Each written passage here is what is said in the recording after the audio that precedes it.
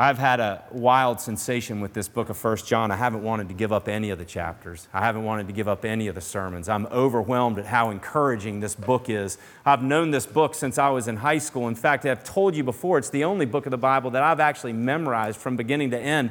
And I tell you now, some 34 years later, I don't remember much of any of it. I'm reading it, and sometimes it seems like I'm reading it for the first time. And if you have been reading 1 John, I wonder if it struck you as that, as encouraging as it is. If you go and look at the book of 1 John and you begin to read it, it's going to take you 14 minutes to read it slowly from the beginning to the end. And I kind of want to throw down the gauntlet and say, we ought to each be reading this every day, all summer long. You could do worse than spend 14 minutes of every day this summer reading the book of 1 John over and over and over and over. And as I was reminded in a seminar that I went to this week, the reading of the Scriptures was almost always done out loud. So if you're ashamed of your ability or inability to read, go into a bathroom somewhere, close the door of your bedroom, but read this book because it's so encouraging. And we talked last week about the encouraging nature of 1 John, that it encourages us because it points us to the reality of who we are. Children of God, beloved of the Father, over and over. Those who have known the Father, those who are strong, those who have overcome the evil one, as we saw last week in our sermon, right? In this week, John continues to encourage us together as the church. Now, I want you to think about a particular form of encouragement. If you were to be taken to the top of a hill, and someone whom you were following, who knew how to get down the hill, told you, hey, that's an easy way down the hill, and then took off. And you began to follow them down the hill. I don't care if you're riding a mountain bike. I don't care if you're hiking. I don't care if you're skiing. Picture whatever you want in your head. And suddenly, the way down becomes so difficult. I want to ask you, are you encouraged or are you mad right now?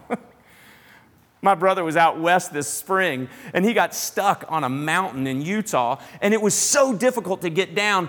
All he could do was think about all the negative things he wanted to say to his buddy that told him this is the easy way down.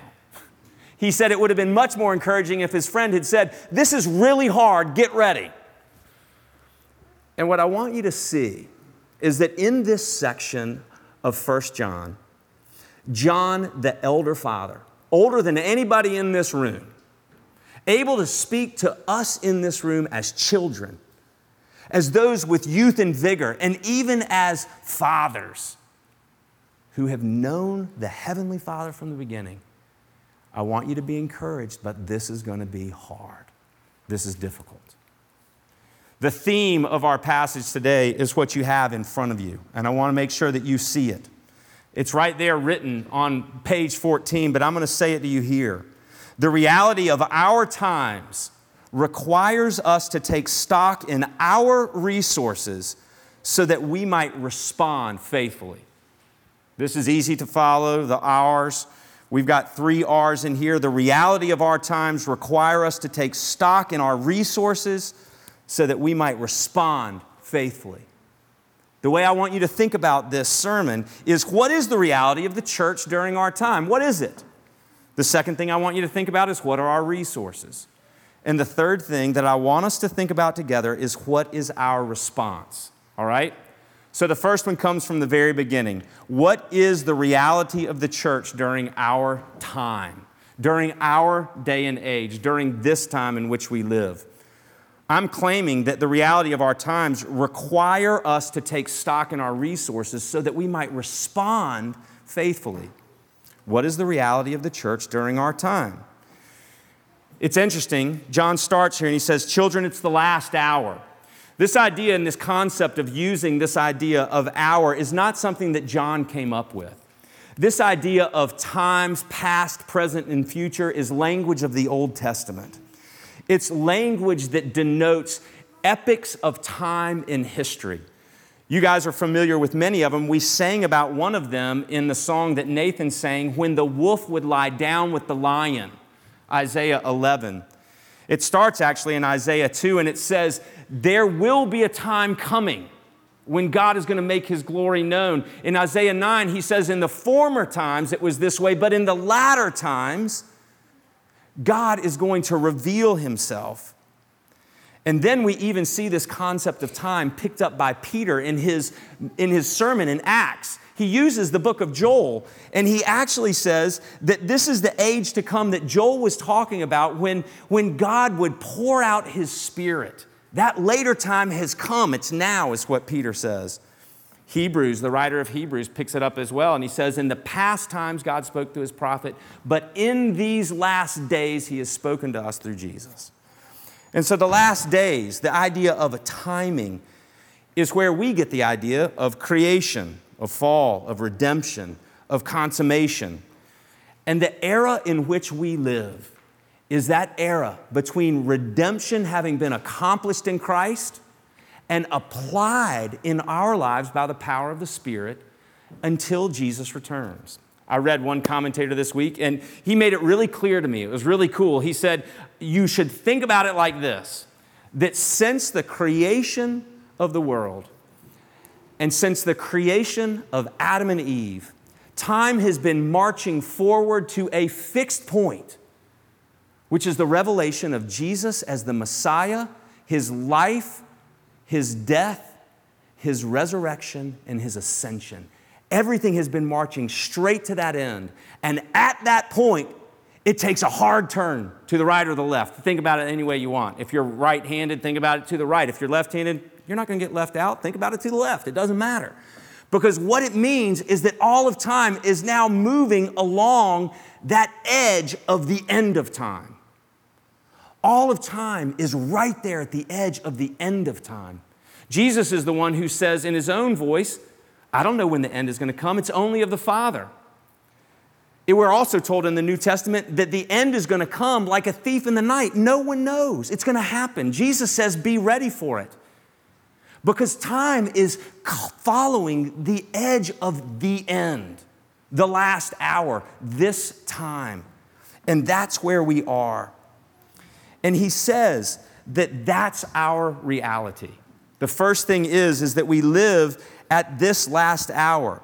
And then he says, and as you have heard that Antichrist is coming, and notice that it's in singular. You could say the Antichrist if you want to. We're going to talk about this in just a second. It now says, so now many Antichrists have come. And listen to the next verse, verse 18 at the end. Therefore, we know that it's the last hour. The proof of it being the last hour, at the end of time, at the end of history, since Jesus Christ ascended to heaven, is the presence of many antichrists, right? And this is the reality. Again, it would not be fair for me to tell you that this was not the reality. John does not shy away from this being the reality of the church, that there are many antichrists who have come out of the church. Listen to verse 19. They went out from us, but they were not of us. For if they had been of us, they would have continued with us, but they went out, that it might become plain that they are not of us. The other reality of the church during our time is that the church spins out those who have the spirit of the Antichrist. The church spins out those who have the spirit of the Antichrist. Now, listen, I want to make sure this is clear. I'm not saying that the church produces those who have the spirit of the Antichrist. That would be horrible, and that's not the case. But the church spins out, almost in the sense that those who have the spirit of the Antichrist can't stay in the church. John mentions that there is an Antichrist. This picture of one who would stand up and oppose Christ, the opposite of the one who is anointed is what Antichrist means, not the anointed one. The one who would stand up and deceive the world is as old as the prophetic language of Daniel. Daniel chapter 7 all the way through chapter 11.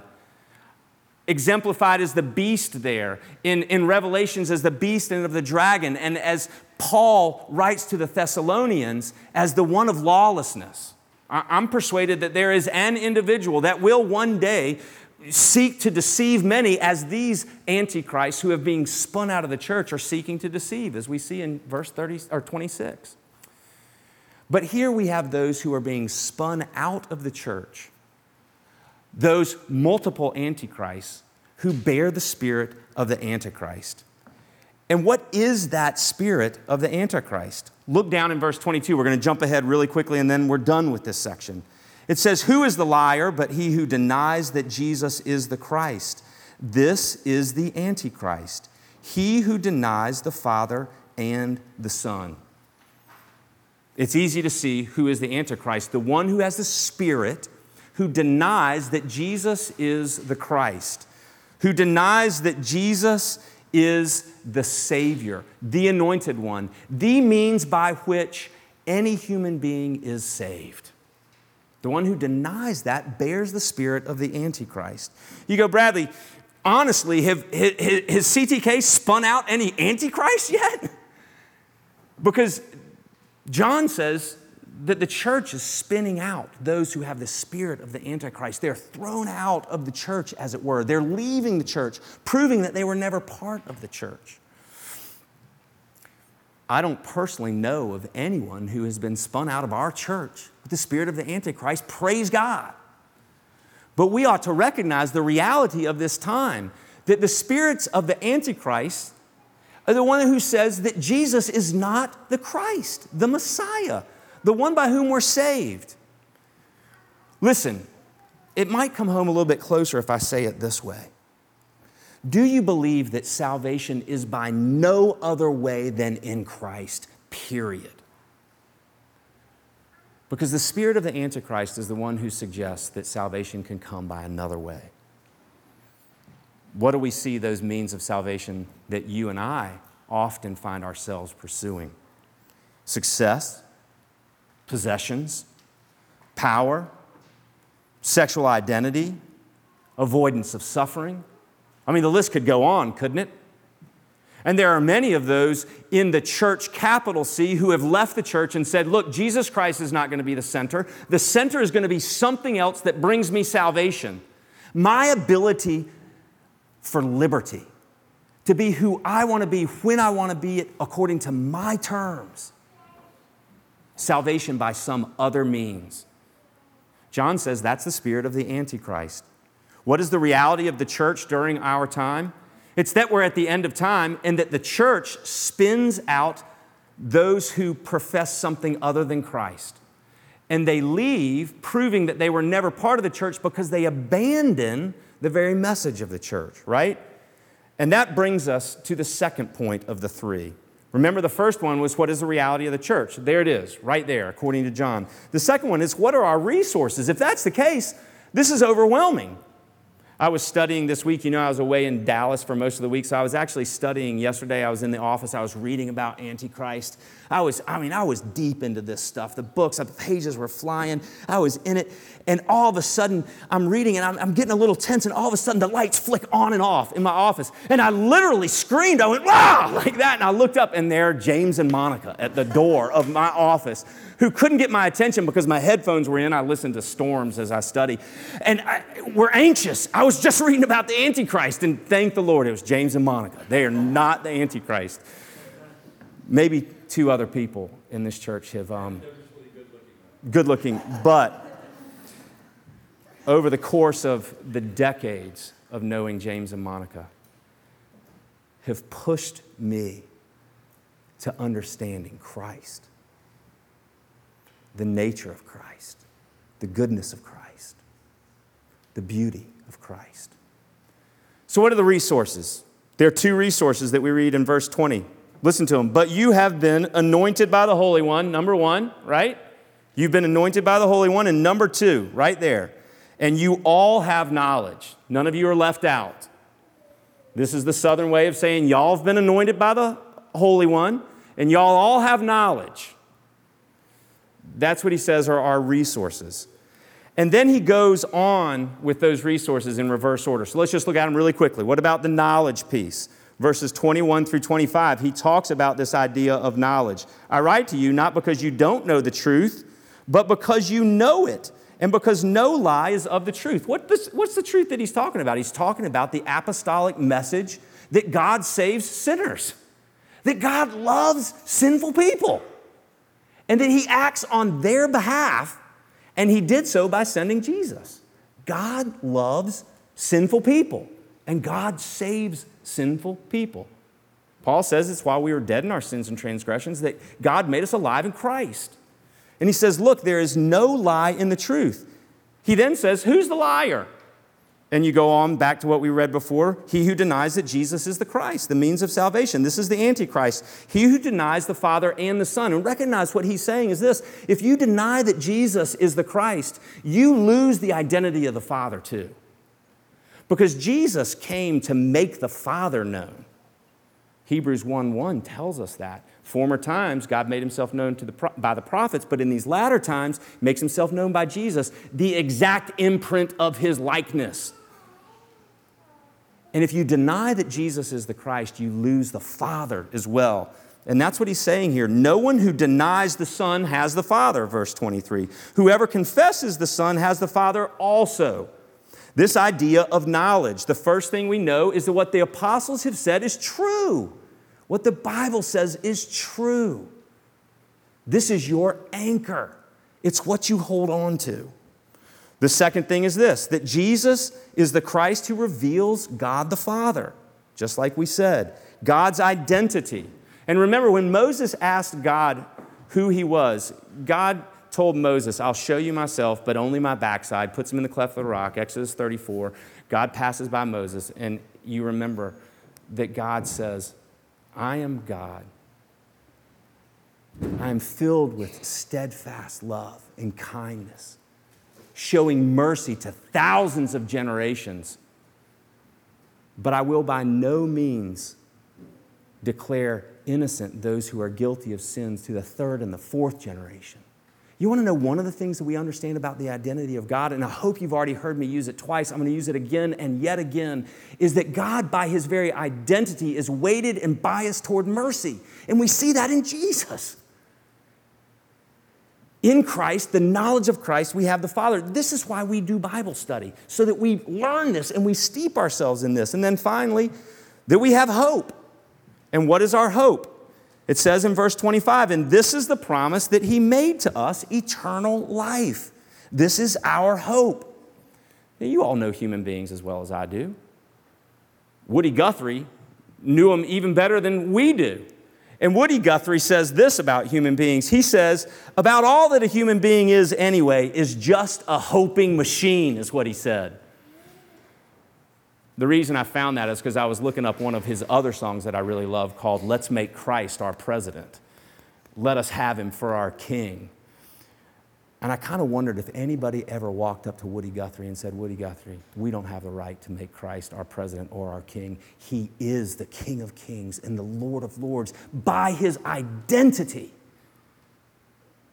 You see, it's not great that you are hopeful. I'm glad that you're hopeful. But what is real is, what is your hope rooted in? Is it rooted in knowledge? And then secondly, we see that we have as our resource the anointing of the Holy Spirit. This is an amazing reality, and it's a reality that every writer of the New Testament picks up on. Paul picks up on it in two different places. To the Corinthians in 2 Corinthians 1, he reminds them that they have been sealed by the Holy Spirit, who is a guarantee of their inheritance kept for them in heaven. He does it again to the Christians in Ephesus. He says in chapter 1 that you have been given the Holy Spirit as a guarantee of what is yours, this anointing of the Holy Spirit. Do you know what's really interesting? This idea of anointing is based off of the same word as Christ. Get this, when it says Antichrist, it says not the anointed one. But then he turns around and he says, but you are anointed. Isn't that amazing? He actually says that your identity is as ones who have been anointed.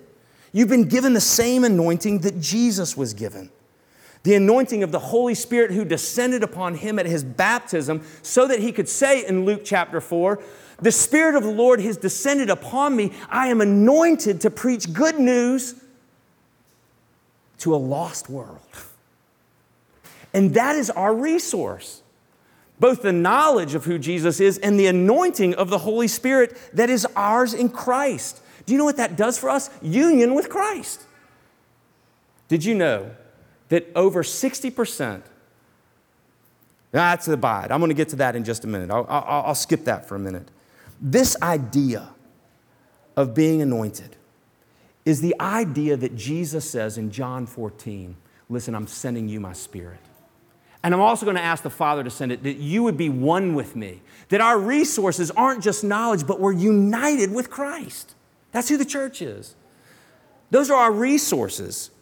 And what have they been given for? They've been given so that we would have right response. Remember what the Holy Spirit does for you. The Holy Spirit teaches you. It says that in verse 27 here. It says, your anointing teaches you. It also says that the Holy Spirit abides with us. It says the Holy Spirit encourages us, advocates with us, or for us rather. An amazing verse in Romans 8. The Holy Spirit groans so deeply, doesn't even have words for it. And then convicts us of our sins, convinces us that we are children of God. The work of the Holy Spirit is the gift, our resource, so that our response would be specific. And this is what he says, verse 24.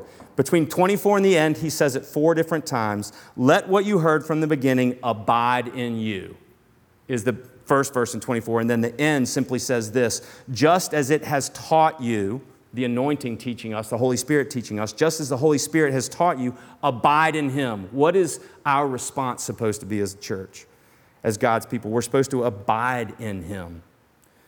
60% of the use of that word is from John, either in the Gospel of John, 1st, 2nd, and 3rd John, or the book of Revelation. John loves this idea that we would abide in him. John didn't think of it.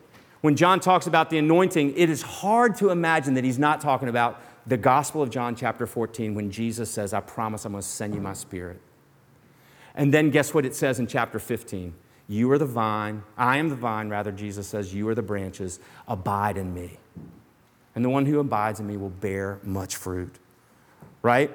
This idea of abiding is actually used consistently in the Old Testament for the character of God.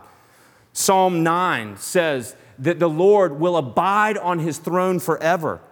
The same thing is told of Psalm 102. And there it also says that because the Lord will abide on his throne forever, it's now become the time for him to demonstrate pity, to pour out mercy. This idea of abiding is the very character of God. The Word of God abides forever. Mark 12 tells us that the Messiah abides forever. We're told in these verses that the Holy Spirit abides forever. And then that we, women and men created in the image of God, are to abide forever. We're to abide, as Jesus says in John 15, in his love. We're to abide in it. We're called to respond by abiding in God, by abiding in the truth, by abiding in Christ. We use the phrase, taking advantage of the means of grace. I wonder if any of you have been stopped that I, as a climber, hasn't talked about Free Solo yet. Well, I was at GA, and so this is my time to talk to you about Free Solo. I know you've all seen the movie. If you haven't, it's on Netflix. You got to go see it, this documentary, Alex Honnold climbs El Cap without any ropes, right? Climbers understand climbs by degree of difficulty. Degree of difficulty starts at 5.1 and goes through right now 5.15. And that degree of difficulty tells you a little bit about how hard it is to climb. When you climb, to overcome the danger of falling and of dying, you end up putting protection in the rock as you go up. When John, the elder father, says to his dearly beloved children, abide in the knowledge and the anointed one who abides in you, because it's very character of God. He is saying, stick your protection throughout your life in him.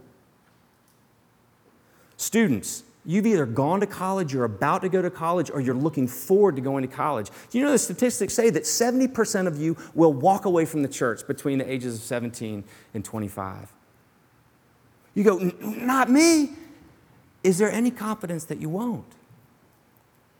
That's why I put that question on the beginning of the order of worship. Yes, there's great confidence that you won't. There's great confidence that you won't because of the truths and the promises of Scripture, The abiding of the Holy Spirit in your life and you abiding in Him. But I want you to know that if you think that you can step away from those means of grace, the preaching of God's Word, the administration of His sacraments, baptism, the Lord's Supper, prayer, it is like climbing with no protection in. You say, well, I put my faith and trust in Jesus one time. I'm tying a knot, right? I'm on my waist, right? And then I start climbing up, but I don't put any protection in. You might as well take the rope off and follow Alex Honnold and climb without one. But here's the hope. Our hope is that we trust in a God who abides. He abides. His love abides in you. He loves you. He has given you everything you need. The reality of our times is that it's very hard to be a Christian.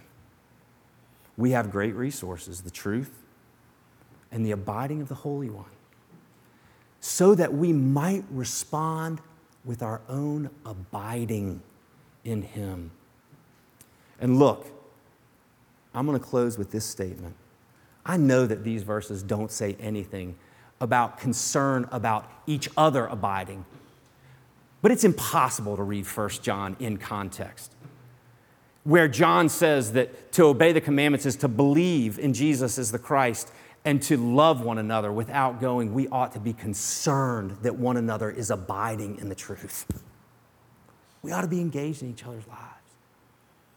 So as you come to this table, I want you to think that you are putting in protection as you walk out, that you are enabled to live faithfully, because the life of the church is difficult to proclaim Christ.